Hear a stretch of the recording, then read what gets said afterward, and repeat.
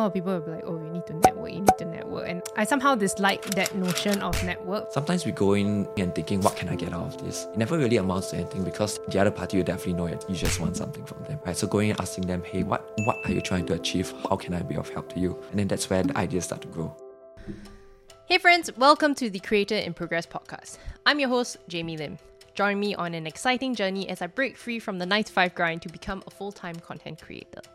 Each episode will bring you inspiring stories and practical advice from both successful and budding creators and entrepreneurs on how they got to where they are today.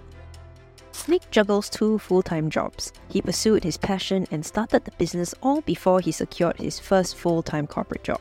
5 years later, he runs a successful board company called Odyssey Boards and has built an engaged community and business around the sport he loves. I have so much respect for Nick. Chucks and I say hey, we really need to be a brand that's not just there to sell things. We need to be a brand that's there to guide people step by step. He has such humble vibes and he has shared many eye-opening challenges and tips on being a first-time entrepreneur.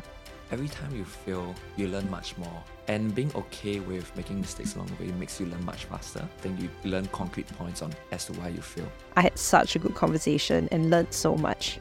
Enjoy the conversation. This episode is co-produced by Scape.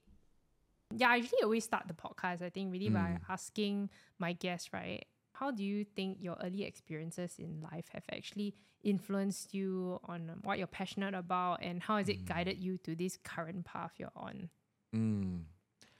Yeah, I think just for more context, some background history about myself. I think I was born into a very traditional Chinese family, right? When you primary school, you go to a lot of tuition, all the way to secondary school or even junior college. I was also part of a CCA that was something I used to enjoy, but after a while, some things become more of like a routine and you start to lose the joy of it. And I think through this experience, it kind of shaped me to be someone who's always looking for fun in things. I couldn't really find that much fun when I was younger, but I think slowly as you go to university, you start to have more time and more freedom in what you do. Fun was one thing that I start looking at more importantly. And I guess also over time, it's how do I find something that gives me more time, right? People always say that time is the main currency of life, right? If you have enough time, you can do anything in the world.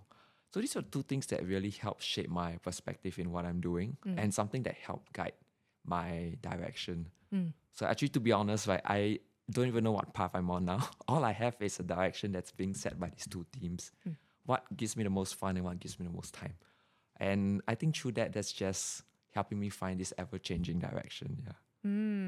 I like that. What gives you time and fun is also like one of the things I want to do on my channel is really help optimize optimize life for fun, freedom, and happiness. Yes. Yeah, because I think I agree more and more. Like if something is fun, you don't find it like a chore. You find joy in it, that sort of thing. And time, talking about time, I think why I also do YouTube is because it's my way of optimizing. Yeah. Like if I do a YouTube video, one YouTube video, I don't have to do it ever again. I do it once, I do a good job, then it's there like running for you forever, that sort of thing. So I quite like that, and that's how I save my time also. Because I think at a point of time, everyone was asking me like, hey, can you tell me more about negotiation and all that, right? I'm like, look at my videos, go. It's all there, plus a template and all that. So that's how I started out with the whole time thing. So I really resonate with what you said in terms of time and fun. And I also read, of course I was doing some research, right? So I read a bit more on like you and Jian Jiaxing? Yes. So Jiax, is it? Yeah, Jiax. Giax.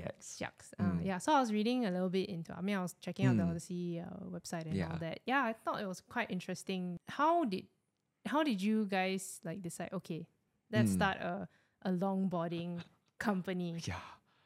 Wow, it goes way back. So actually we met in army and then we knew each other all the way through uni. So in army, we were army buddies. And again, in army, you don't have a lot of freedom to do what you want. So for more context, we were stationed in Tekong, that amazing resort island as sergeants. So we basically stuck there for 5 to 7 days a week. And Tekong being a very remote island, you don't really have ways to go around the whole island. If you walk, it's going to take an hour or at least an hour. So we thought one day we had this genius idea, hey, why don't we get a longboard so we can get around Tekong?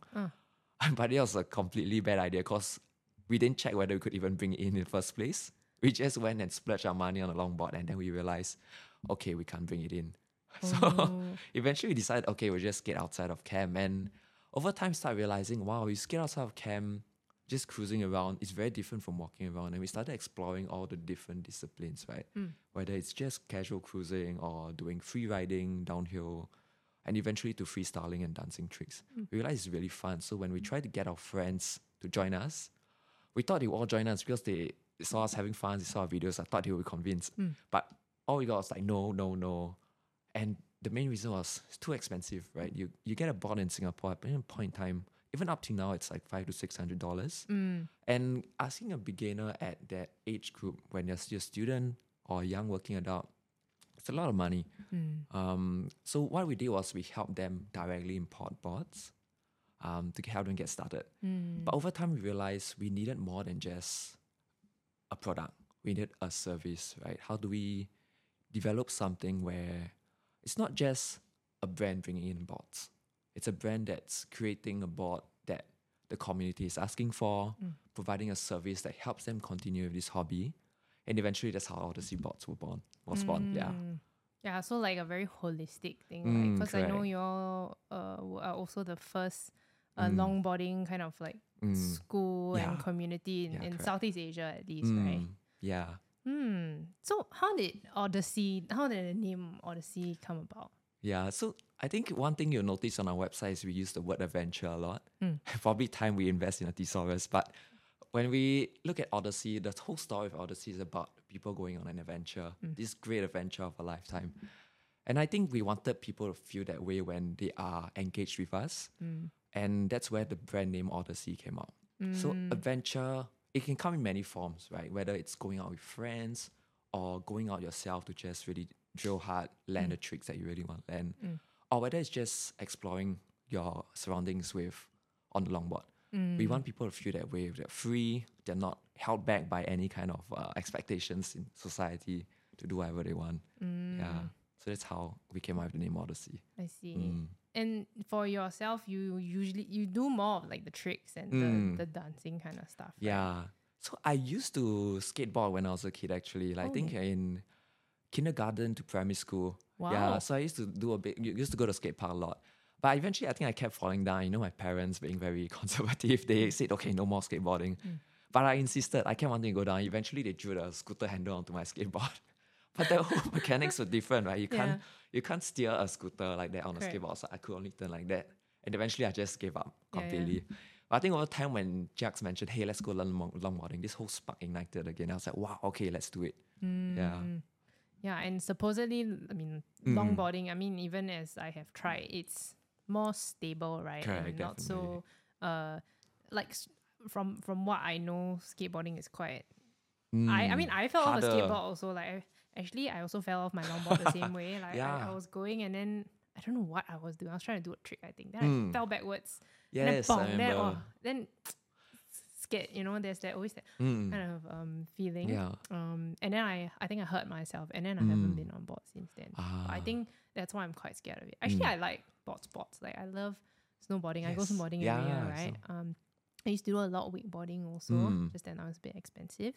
But I like that feeling of being on a board. But with those, I'm like, there's something to protect you when you fall. So I think that is like my little safety net. Although I have to say, like for snowboarding and all that, when I first learned, I have all the butt guards and all that. So maybe I should invest in some butt Or you guards. can use the snowboarding one for longboarding. Yeah, but you look quite dude, right? It's okay. Everyone's too focused on themselves. They won't care. That's true. Yeah, but which precisely brings me back to the point, right? When we look at longboarding or any kind of board sports, it's very intimidating to do yourself. And the first time you fall, that's always the hardest. Which was why eventually Chucks and I say like, hey, we really need to be a brand that's not just there to sell things. We need to be a brand that's there to like guide people step by step, whether it's through online content, creating YouTube videos, or getting a community going just to help people feel less scared about boarding. So yeah, that's how it actually came about. But I think you've managed to do it quite well. Like it's Doing our running. best. It's been running for a couple of years now, right? And the group has yeah. been growing bigger and bigger. And you guys have a Telegram. Yeah, group, so right? we have a Telegram channel. Are you part of it yet? Is it the doc session one? Oh or is no, that so a there's different dog one? session. That's like the broader community. So it actually started in Paris and then it started going around the Wow. world. So Okay. the longboard community is massive globally, but in Singapore it's still very small. Oh. So this is where we're trying to grow. So we do have our own community, but right now, just to manage the scale, it's for our own students and customers. We are slowly starting to expand it out.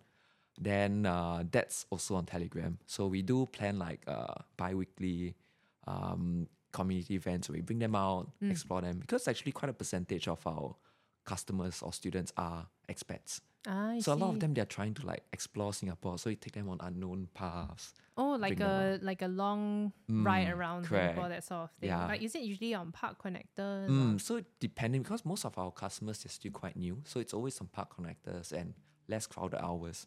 So eventually want them to be safe, come out alive of the event. So yeah. Oh, okay. That's super interesting. That's a smart way to kind of get people to explore Singapore and just Right. like enjoy. Yeah, like the feeling on the board is very. Yeah. It's quite different in a very good way. Mm. Yeah, I'm just scared of falling. It always starts with fear. Then after a while, I say, oh, okay, it's not that scary. Then eventually becomes like excitement. So all the way fear to excitement. How do we get Yeah, past yeah. that stage? So for context, we were in uni when we started this. We had to study for our courses. I was doing a double degree in accounting and business. He was also in NUS business, which was also very time consuming.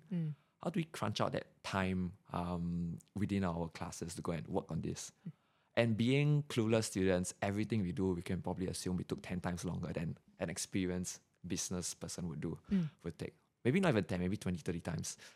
Like setting up a website took us, I think it's quite funny. It took us like 7 months to set up Oh, our website. really? Yeah, we were operating on Carousel for a while. You know, Carousel is many interesting customers. It taught us a lot about customer relationship management as well. Yeah. But yeah, between then and then, it took us like seven months to set our website.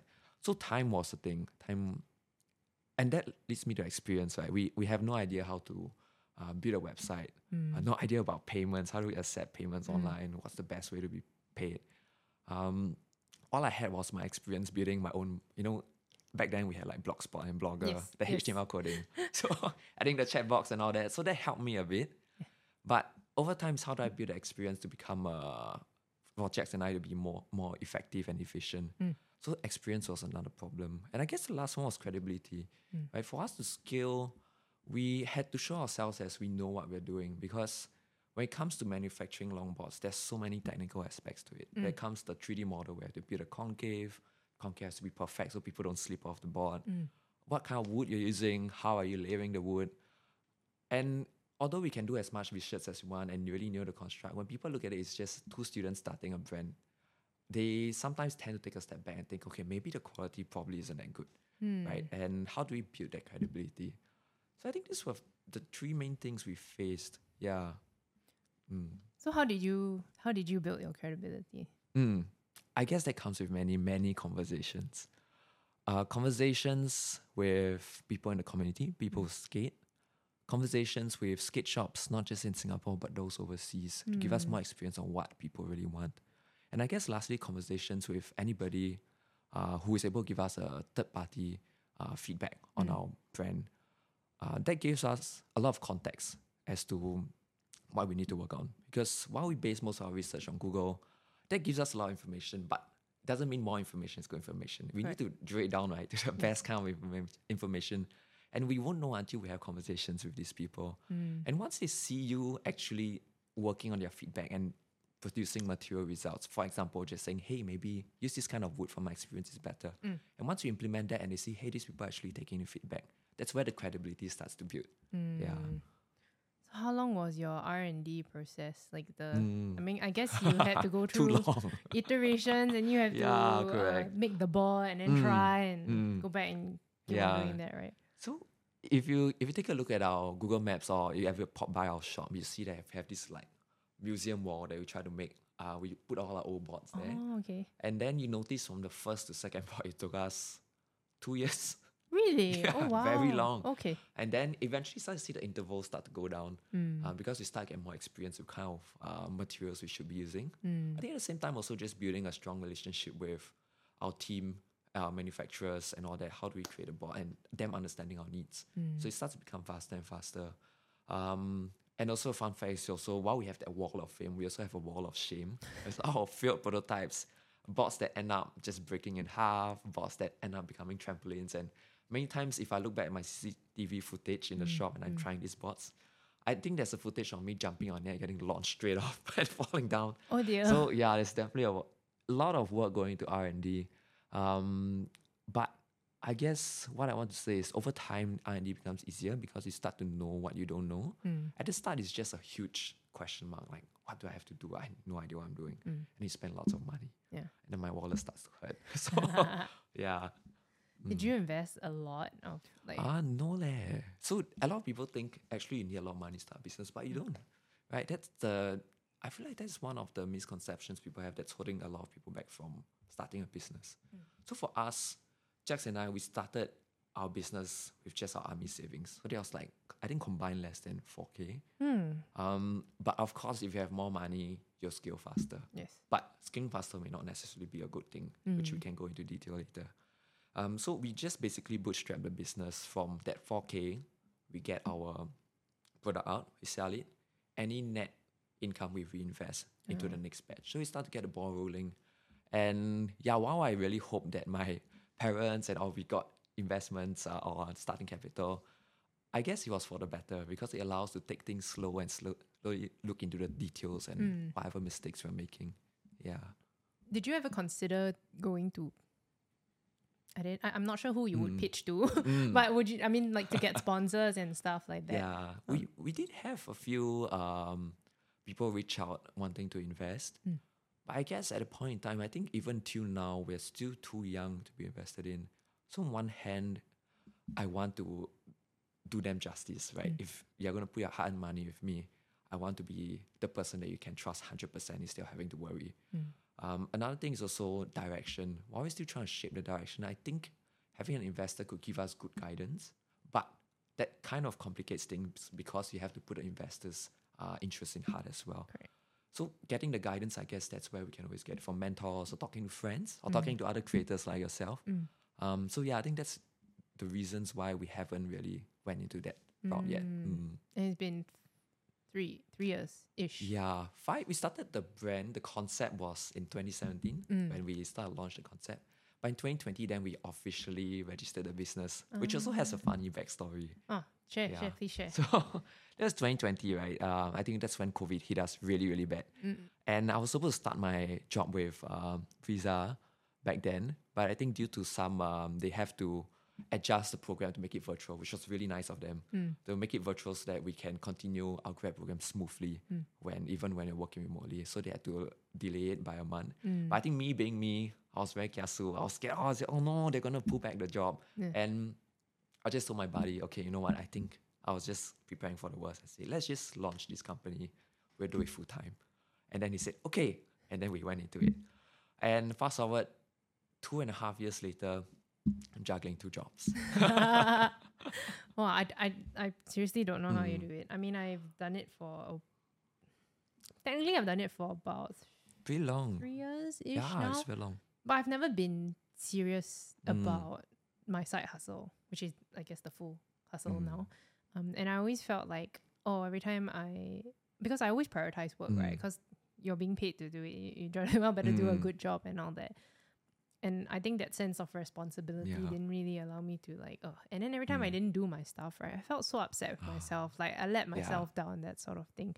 So yeah, I think now I'm trying to see it a little bit differently also. But yeah, I'm very amazed at how I feel like you're able to juggle it very, I'm very even well. more impressed with people who are able to take this side hustle and make it full time because that's something that I've always wanted to do. But there are so many reasons why I want to have my own full day job and have this side business at the same time. But I feel like there's a lot I can learn from you as well, right? Whether it's going into full-time content creation or whether it's doing what I love full-time. I think there's a lot I can learn from you. I think whatever. Actually, I think it was something I had kind of like a question for you. I think I wrote something like most entrepreneurs, they focus on their main business and they have a side hustle to generate income so they can sustain their lifestyle or adult responsibly. But yeah, like I said, you were wearing you're double hatting essentially. But I remember there was one time I met you in office and you're like, yeah, whatever I had learned here today in my day to day actually helped me in my business. So I think you were saying you were very thankful for that. And it's quite cool how wherever you are, you still learn something that kind of benefits you in the other sense. I guess it's just the mindset. Like for me, since I'm in it, I might as well try to get the most out of it, right? Try to learn as much as possible. And I guess being in Visa, working on e-com solutions for merchants, it gave me a lot of perspectives as to how I should manage my business Odyssey bots from an e-com point of view, because we run mostly on e-com. And at the same time, being a merchant myself, it gives me a lot of perspective on how I should be understanding a merchant's problems with my day job. Correct. Yeah. Yeah, it's really what's the word? Synergy. Mutually beneficial, I guess, in that way. Symbiotic relationship. Yeah, I guess. Oh, okay, that's very good to hear, lah. But I'm very curious to know what's the end goal. Is it eventually one day you'll be like, I want to focus on this full time, or do you feel like for now you still want to like? For now it's probably gonna still be working these two hats. But I think my end goal is just ideal dream state. I have a villa in Bali. I'm just sitting back chilling, or maybe I have a skate school in Bali as well, helping people like start this hobby. But yeah, I think that's the end goal. I'll meet you in Bali. Yes, see you there. There was a point of time, actually quite recently, we were just thinking, maybe we should just rent out this place, take the money, just rent a place in Bali, and like you literally can just enjoy life, right? Like you don't have to worry so much about the finances and all of that. And it's just so nice. You get to do what you want to do every day, that sort of thing. Exactly. Yeah. I think for me, this experience has been pretty good so far. But there's always this nagging feeling at the back of my mind, like my finances, right? That's really the biggest thing, because I have a mortgage to pay and all that also, right? But do I regret getting this place? No. But it's beautiful. Thank you. But it's always there. And but on the flip side, last time it was more of, okay, I'm worried about, or I'm not happy inside because I don't get to do the stuff I want to do all the time. Like I'm doing it literally because I have to, right? It's my job. So I think whichever side you're on, there's always that worry that you have to juggle and accept in that certain sense. Yeah. So now I'm like looking for a part-time job. So and I'm okay with that, because it gives me the time and the brain space to really focus on what I need to focus on. Exactly. While still maintaining my lifestyle, hopefully. I'm like cooking a lot more now also. So we spoke about you juggling your full-time job and your full-time side hustle. Yeah. How do you prioritize self-care, and how do you avoid burnout? And do you have any strategies you use to maintain a good I guess work-life balance, because it is a lot to juggle, right? Yeah, it is a lot, especially now that Odyssey has been expanding quite a bit more aggressively than it used to in the past. So now we have this very, very talented team of people working with us full time. And that's where it starts to add more pressure on you. Initially, I thought that, hey, okay, now I have these really reliable people, I can sort of chill a bit. But no, you start to feel accountable for their own growth as well. And this really adds on to the pressure. So I guess to your question about how you manage the time, I guess frameworks and structure really matters. Motivation, people always say motivation is key, but I feel it's overrated. It eventually burns out, right? There are days where I just wake up, I'm like, oh no, okay, it's 5, I have to start work. And I guess having a structure where, okay, look, the first thing I'm going to do is I just have to get to the washroom to brush my teeth, and then the ball starts rolling. And then starting to have blocks of time, just blocking your time, waking up just a bit earlier so that you can plan your day when it's more quiet. Because once it's 8, the emails start coming in, and that's where you start to get distracted. And I guess this structure of getting the work cleared as much as possible, not being the bottleneck for those you're working with, really gets the ball rolling. And towards the end of the day, that's when you realize if you're no longer the bottleneck, you start to have more time for yourself. You start to come home, figuring out that most of the work has been done by this group of people that you really trust, and just checking in with them, making sure that they need any support and you'll be there for them. And once you've done that, you basically have 1 or 2 hours for yourself at max. But I guess at the same time, there are also times where it really hits crunch time, right? When you're growing a business, there are times where there are fires to put out. There are times where things are growing too fast in a good way, and you have to get your hands dirty as well. And I guess that's where my controversial take comes in. Sometimes burnout is unavoidable. You can do whatever you want to stop burnout, but I think it's even more important to know what to do when you're burnt out. Because when I look at some of my friends, some of them, they're really good at preventing burnt out, but once they get burnt out, we all get lost. We don't know what to do. And I guess that's where having a reliable group of people and friends and your loved ones talk to really helps a lot. I guess now renting with my girlfriend, it really helps a lot for me emotionally and psychologically. Whenever I have problems, I can always complain to her, talk to her, and she's been super, super wonderful in getting me in the right headspace. So yeah. So community and like support is very important. And on that note of burnout, right? I think burnout is not necessarily about the work. It's more of the emotional and mental state you're in, and like that overwhelm, that feeling of overwhelm. That's more, that emotional, the inability to be able to like handle all of that.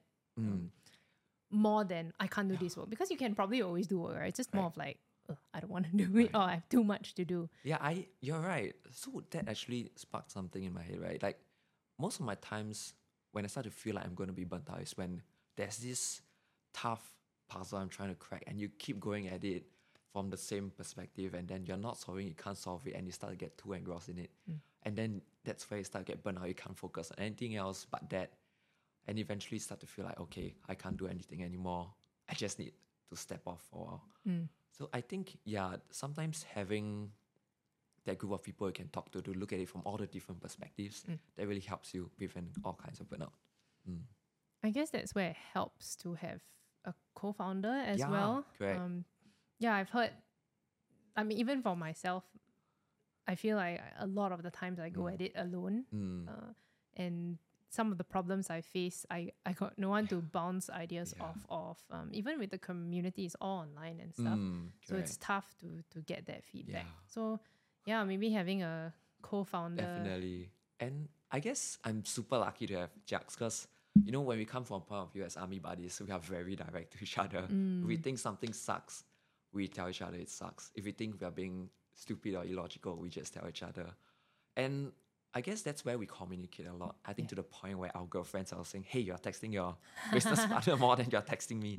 And I guess having that support system where, if I feel burnt out, I know Jax will be there to cover for me. If Jax feels burnt out and he needs a break, I'll be there to cover for him. Thankfully, none of us have burnt out at the same time yet. So that's going well for us. Yeah, I think I had a question on, as students, right? I'm curious to know how you learned to build up the business. Like, was there anyone to show you the ropes? Was it just both of you trying to figure out things along the way? Because like for myself, I feel like a lot of it I'm still quite lost. A lot of the things that I've done till these days, I just learned everything through YouTube videos, like literally. And I have actively been like seeking a mentor in like these kind of areas. But I'm very curious to know about your journey through this. I definitely get what you mean by when you feel lost, you're starting something. There's so many directions you can go. And at the same time, you don't know what's the right information you should have. That was something Jax and I felt throughout the whole founding process. And I guess eventually what helped us a lot is to just accept. We accepted the feeling. We say, okay, I accept. I own that I'm a clueless student. I have no idea what I'm doing. And I guess approaching people with that mindset gave us the right frame of thought to say, okay, I'm a sponge. I'm going to absorb everything you say. Whether it's good, whether it's okay, whether it's decent or not so good advice, I'm just going to absorb it. And then at the end of the day, I'll just try to piece it together and see what works for me. Because at the end of the day, it's about getting all the information you can get and figuring out what's the right thing to do. And conversations, again, like I'm a very strong advocate for meaningful conversations. Talking to people, learning from people, from their mistakes. That's a question I like to ask when I talk to, whether it's my professors or other business owners. I think, what's one mistake you made that you wish you could, go back in time and fix it? And then try not to emulate the mistake. And I guess also at the same time, my dad was super helpful in providing me guidance, because he's also a business person himself, his own business. Although his way of business is a bit more old school, a bit less on the e-com side, but a lot of concepts on people management or negotiation, very important. Right? How do you negotiate, get the right price? Because when you're working with people for the first time and they learn you're also new, you might not meet the the nicest and most honest people. So there are times where we got knocked off. There are times when our products came in faulty and we didn't know what to do. So having all this guidance, learning how to stand your ground, that helped a lot. Because I think ultimately, to sum it up, as students, we didn't know I felt like we didn't really know our own self-worth. While we accepted that we were lost, we didn't know what to do. I felt like what the guidance we needed back then was to know that, hey, you have to stand your ground sometimes. You need to know that it's okay to ask and demand for things. Yeah. I feel you. Because I also work with brands and stuff, right? Yeah. And sometimes they're like, oh, can we get a discount? I'm like, correct. And I was like, okay, maybe I'll give you like a $20 discount. And my partner's like, just stand your ground. It's okay, Technically, they're a company, they're big, they should be able to pay you. Right. And then I was like, how do I do this? I went to ChatGPT. How do I respectfully reject or renegotiate that sort of thing? And they gave me a very good answer. So I took it and I retweaked it. Something about I would respectfully like to stand my ground because I provide you quality work. Exactly. So it's quite cool. I also learned how to do it from ChatGPT because anyway, negotiations are always quite uncomfortable sometimes, right? So yeah, I think it's some things you have to do to learn from it. Yeah. Curious to know how, because I think of course I've seen you. I follow you guys on social media, right? So I've seen you guys have collabs with Uniqlo and the guy who made the watch. Toby Atto? Yeah. I'm so scared to pronounce his name like this. But yeah. Because I also follow his stuff, which I think is awesome, pretty cool. How did those opportunities come along? How do you handle those kind of brand sponsorships? Yeah, so I guess a lot of it actually came out from again, I sound like a broken recorder, but conversations, right? Going back in time when I was still in NTU, I was in hall. When Jax and I were figuring out how to design our first longboard, I tried to do it because I love drawing. I'm pretty decent at it, but I suck when it comes to transporting it to soft copy or the whole design construct of a longboard. We needed someone with experience to do it. And what I did was just went around my hall asking, hey, do you all know anyone who can design a board? Do you know anyone ADM, which was our art design and media school in NTU? And then eventually one of my hallmates told me, hey, there's this guy called Toby, he's really, really good. And then he was my hall senior back then as well. So I just spoke to him and said, hey, Toby, do you want to design a board with us? Wow. We'll give you commission, we'll pay you. But yeah, do you want to design a board with us? And he said, he was immediately on board. No pun intended. And then he told us okay, let's do it. And then we did it. And it really went off really well because his design was really good. And also over time, I can start to see what a talented person he is. And how do we help be a part of his journey? How do we help launch him? And I guess having these conversations with him as well also help build his trust in us to collaborate for future designs. And I guess this also led to us talking more with people in the industry. And the Uniqlo sponsorship, that was something that popped out of the blue. It was actually one of our interns, Odyssey Board's interns' friend, who was interning at Uniqlo, who said, hey, we should do a collab. Right? And then our marketing intern back then, his name is Amos, said, okay, let's do it. And then Amos told us, hey, Uniqlo wants to collab. And we're all like, wow, let's do it. Same thing with Calvin Klein, actually. I believe it was one of Chuck's point of contact who went to Calvin Klein to work as the marketing lead there. And eventually you just hit us up and we started. So a lot of conversations, just talking and just bouncing off ideas and say, hey, what if we did this? What if we did that? Sometimes, most of the time, it amounts to nothing. But the times where something actually happens, it can be really amazing. Yeah. That connection. And I like that you, I guess you're not positioning it, but it's more of it's conversations, right? Because I think a lot of people will be like, oh, you need to network. And I somehow dislike that notion of network because I think similar to what you say, I like having those meaningful, deep conversations, and I feel like this is when like the opportunity comes about also. Right, and I guess through all these conversations, you can kind of understand what's the best value I can bring to the other party, right? If sometimes we go in at the start, I'm guilty of this as well, going and thinking, what can I get out of this? It never really amounts to anything because that's when the other party will definitely know you just want something from them, right? So going and asking them, hey, what are you trying to achieve? How can I be of help to you? And then explain to them, hey, we actually have this overlap in audience that we haven't really tapped into yet. Maybe the partnership can do this. Yes. And then that's where the ideas start to grow. Yeah, I think it's quite similar in like creator world. That's why when you Correct. see like two creators collab, like yes, there's some stuff I'm just like I remember I watched the video that day with like two of my favorite creators. I was like so excited, and then I just watched, and it was interesting also, and yeah, it's like again mutually beneficial to each other also, right? Yeah. So okay, I guess I need to talk to more people. Actually, I think this podcast is my way of really.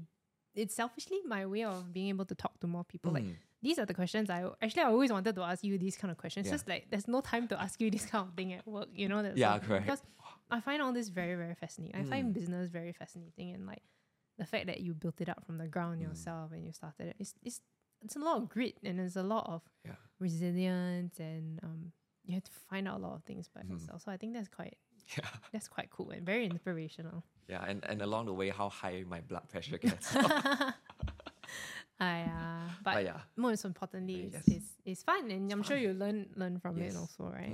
It's very, very fulfilling in a different way. Correct. Yeah. I think over time, when you're running a business from ground up, 90% of the time you're gonna fail. But at 10%, when you actually see something succeed, you forget about all your failures, right? So it definitely works out. Yeah. I have some videos where I'm like, right, oh, this is what I mean. It's still good, but it's like I feel like not my best work. I put it up, doing well, and then there are some that I just pour my heart and soul into it. I did a video on burnout, right? It didn't do well. I was like, huh? I was so sad. So it's quite interesting where life brings you in that certain sense, lah. So I'm curious also to know more, right? Like, what do you think sets Odyssey Bots apart from other companies, and what do you see in the future of? Where do you see the future? I guess because I know you guys started off with longboards and all that, and you expanded into surf skates and all that also, right? And then to classes and all that stuff. So yeah, I think what sets us apart is we try to create this whole experience. I think we don't see ourselves as just a board manufacturer. We see ourselves as an experience provider. And that experience is that feeling of adventure. So one thing we like to call ourselves is we are manufacturers of adventure. Right? We manufacture adventure for you. So that means whether it's producing the highest quality boards or whether it's being there with our customers every step of the way to make sure that they enjoy this experience. I think that's what sets us apart from some of the other brands. So while the other brands might have a lot we learn from, I think this is the gap that's currently in the market. So for example, we've learned a lot from the brands overseas in how they construct their boards, how they market themselves. We've learned so much from them. At the same time, we've also learned a lot from the skate shops in Singapore because they are super duper experts in understanding what the community wants, what's the perfect variety to bring in. There's so much we learn from them as well. Ultimately, piecing these two together, creating a variety of experience products and understanding how technical we should get with each board while maintaining the price balance. Putting this together with the experience, that's what I feel makes us a more holistic brand. But of course, there's so much more we have to learn. I think we have to learn in terms of how we better manage our logistics and all this stuff. There's so much more to learn about that. And I guess going forward on that note about being manufacturers of adventure, one direction we are trying to head towards now is more of experience focus. How can we create more meaningful experiences in Singapore, whether it's through classes or through even skate camps, and also eventually expanding it overseas. We did toy with the idea of a longboard camp overseas where we bring people overseas to like learn how to longboard and also combine it with different kinds of experiences. Ultimately, it's more on the theme of adventure. How do we bring people together? I like that. Yeah. I think that's very interesting and quite smart to kind of capture it there. Right. It's nice because you already have that theme, that vision. Then you work around how you're going to make it new, how you're going to change it. Yeah. Very interesting. And, you know, because you said you learn a lot from all these expert skate companies and whatnot. Were they were actually willing to share like all these information? So learning doesn't have to come, how do I say this without it sounding weird? Learning from them, right, you don't necessarily need their consent. So you can learn from how they do things from their website, what kind of bots they are putting out and all that. Of course, most of them, they are very happy to share their knowledge with you because surprisingly, I thought they wouldn't want to talk to us at all. But when I just go out, step out and talk to them, they're super, super helpful. Like a lot of them has been in the industry for decades and they're more than happy to share any experience they have. Of course, there are some information they can't share, which is like proprietary or what kind of suppliers or manufacturers they're working with. They definitely won't tell us. But more in how do I better position my company? And I guess approaching them from a point of view where we're still students, we can always use the clueless card and say, hey, I really look up to you. I'm a student and I really respect you. Can you give me some tips? And most of them, they're really helpful. Yeah.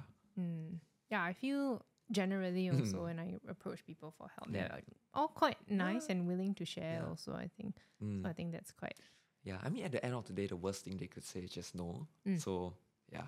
Correct. Okay, so I call this the...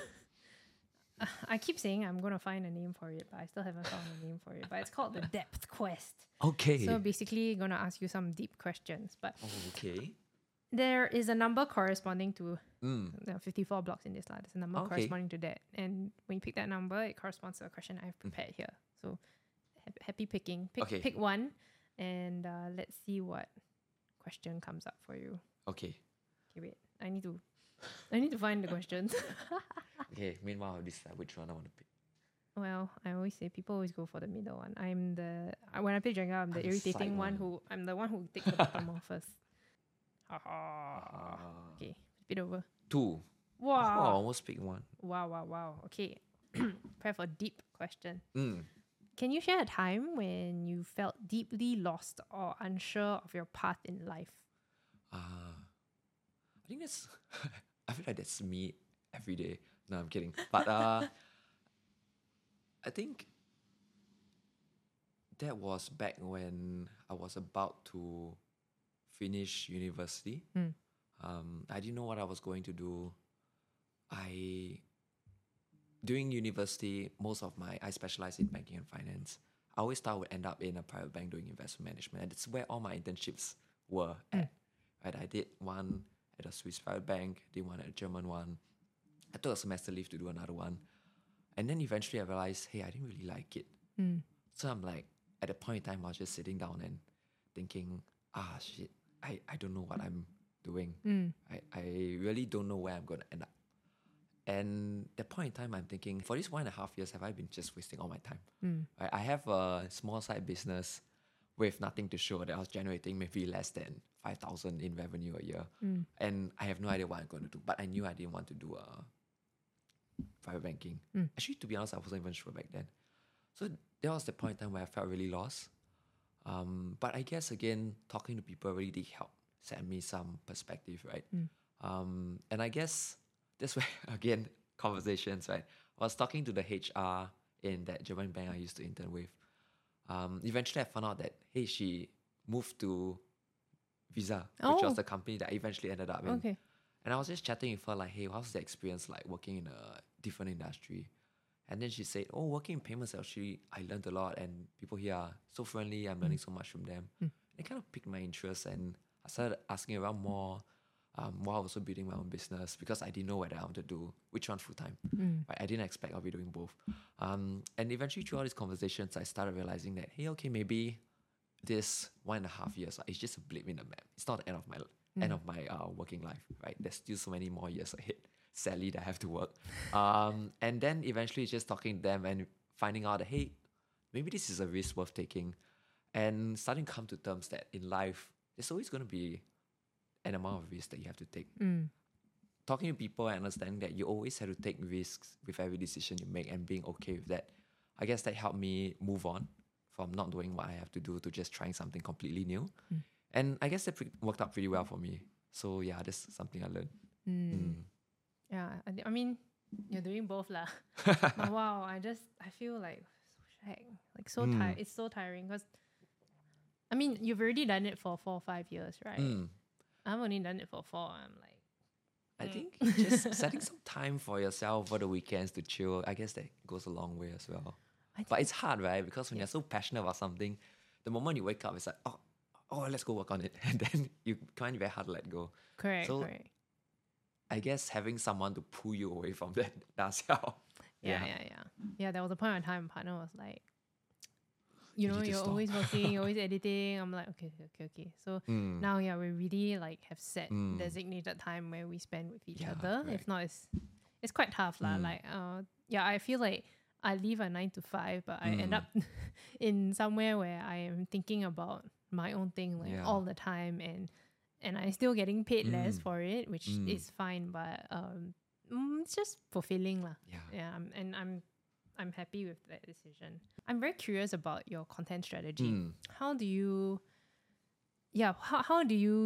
think like using social media has, I guess, helped? Do you feel using social media has helped your business? And do you have like someone to manage your social media? Do you have someone to manage all your social media, or someone just specifically for Instagram, specifically for TikTok or YouTube? Because again, they're all a little bit different here and there, right? So on that question, we do have someone to help us with our TikTok.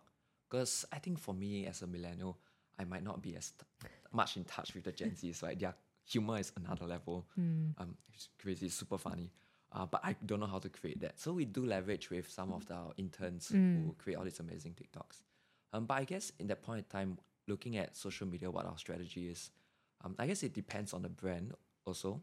As a brand that's focusing on fun, adventure, social media like Instagram, TikTok, YouTube is a place where people go for entertainment. So it makes sense for us to go there. So that's where we ended up situated at.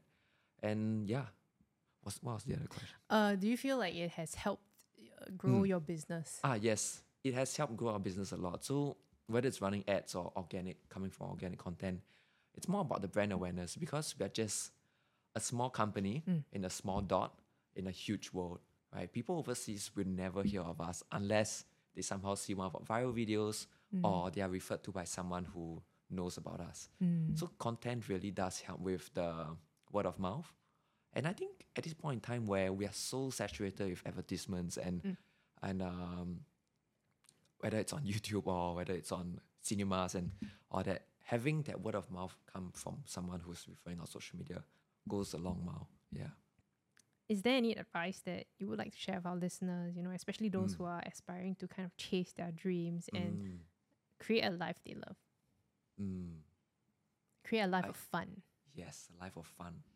I think my biggest advice is get used to failing. It sounds harsh, but every time you fail, you learn much more compared to winning, right? Being at a point of time where always coming in second place is definitely, I feel like always coming in second place is better than always coming in first place. Because at second place, that's where hey, I have this person in first place to learn from.